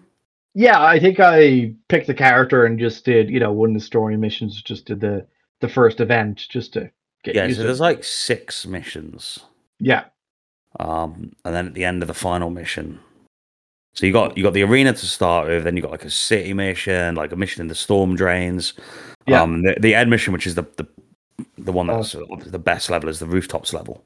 yeah. Where Which you're going on the roof, so you can jump from one to the yeah, other, and that's very cool. Um, and then when you beat the guys, all the 3 opponents on that level, you spawn a final boss, which is the winner of last year's that was the metal. tournament. It's Minion, he's called. And he's like his fucking armor tank, and he has every other character's special move. Oh yeah, makes sense. He's like savage as fuck. But the game is really good, and I think it's like I can't recommend it. It's like you're not gonna be blown away by it, but to look at what it was at the time and the fact that it is still playable now, and I could still beat. I could when I first played it, I was like, how am I ever gonna beat this? Yeah. And it took me. I think I spent maybe 8 hours of the game to get the platinum. Oh, that's not too And bad. the last couple of hours were certainly grinding out, beating the game with all 12 characters. Mm-hmm. You don't have to beat the whole game with 12 characters. When you beat a level, it gives you a password. Ah, yeah, classic. So you obviously then just beat in the last level. But the characters do play very differently. So it meant you'd be jumping in on the final level with a character you've never played before. So it can take a couple of tries. But Mm-hmm. and then there's trophies for doing. There's a little task on each mission: destroy all the crates on this level, or whatever. Mm-hmm. So a nice simple trophy list, and the trophy list for Twisted Metal 2 is identical. It's literally Makes sense. the same shit. So I'm kind of like, Yeah. I could do that as well, and if it's manageable, I'd like to go on platinum that one as well. But Do yeah, you know really, one sorry, I actually finished before I get on. Yeah. no, I was just saying, really enjoyed it, and I think that makes you excited to see this new Twisted Metal game that Firesprite are doing. Yeah, Uh, that's what I was going to say. I'd love just a modern because like the concept is kind of timeless. Who doesn't want to go around blowing up cars and crashing it? Like if you get an updated version with better controls and better graphic, like I think it's a slam dunk. Like it's it's not going to be fucking revolutionary, but it's like I think it makes sense to kind of resurrect this the franchise obviously now with the show, but I think it would be great to have something like that on PlayStation just like to have something a bit different that is just like I suppose they kind of tried it with Destruction All Stars, but that was a huge flop. But just to have something that isn't the cinematic, third person game, that's very serious and all that, it'd be just nice Twisted to have Metal has one. this very gritty kind of Yeah, B movie feel to it, yeah, doesn't and take I think itself too seriously. that's well, it's just all a bit like dirty and a bit Yeah. sleazy and Mm-hmm. I just hope that they whatever comes of the series, that I'd love to see it become a real game again, like a big game, Yeah. Mm-hmm. big Absolutely. like yeah, this has got to be one of the live service games they talked about. It has to be. Yeah, yeah, perhaps like, and it's like a obvious live service type game that you can, and it doesn't have to be something like that. It's constantly updated. That is like dozens and dozens of No, but content. But even like, if it was more the size of like a Rocket League. yeah, and I think the other thing that people don't mention a lot is Gran Turismo 7 is a live service game that is updated all the time. Always new Mm. tracks, always new cars. They do a fantastic job. And like if they do something like that where it's sporadic, kind of just updates, as you said, maybe every maybe DLC kind of characters where you get to do their story as well. Adding new characters from the series would be perfect. I think it makes a lot of sense. So, yeah, I think just wanted to mention one that I think you might like is, do you know Pursuit Force? Yes. They added the second PSP game, like Yeah. Extreme Justice, whatever. Extreme Uh, pursuing. yeah, it seems like a pretty easy enough platinum, based on the bit I played. Because I literally, right, played I the love first. that they're adding trophies to old games. This is It like is. It's me and my fantastic. element. It's like I literally did the first mission, and I think they're just like kind of side mission, smaller mission, and I had 13% of the trophies, which made no sense because there's quite a few, like 40 trophies overall. But it's like, how is I've never so quick gotten that much percentage of the trophies. It's Yeah, very cool. weird. But yeah, that's kind of a good fun one you can just splash out, and like they're fun.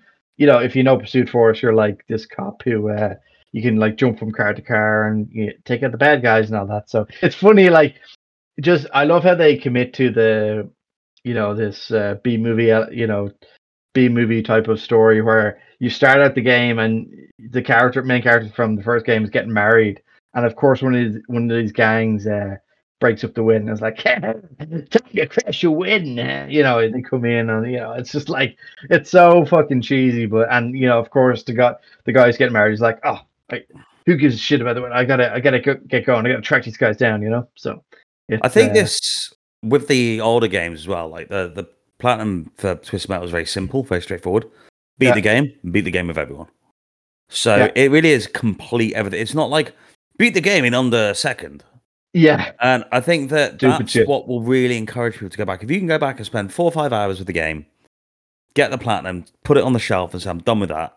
Exactly. That And was a for the cool older games, experience. that was slightly more straightforward platinum. Yeah. Makes so much sense because it's just for going back and experience them again. And when you think about it as well, Like it's not the like platinum they're in Doom, 1993's Doom. yeah. The average they've voted this is some bullshit. They're like the platinum difficulty ratings like from a Yeah, vote, yeah. and there's like thousands of people, and the number they've come to is 10 out of 10.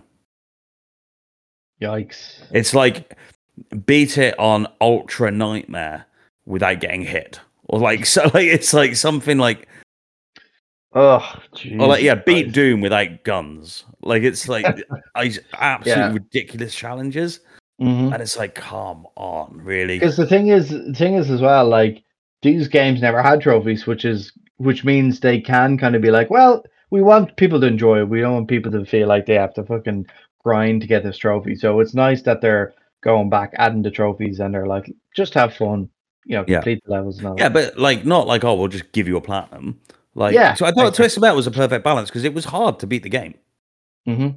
And then beating it with every character was another challenge. So I didn't just cruise through it. I had to apply myself Yeah. for a reasonable amount of time. But Mm-hmm. then I'm like, I wouldn't have wanted to spend more time with that game.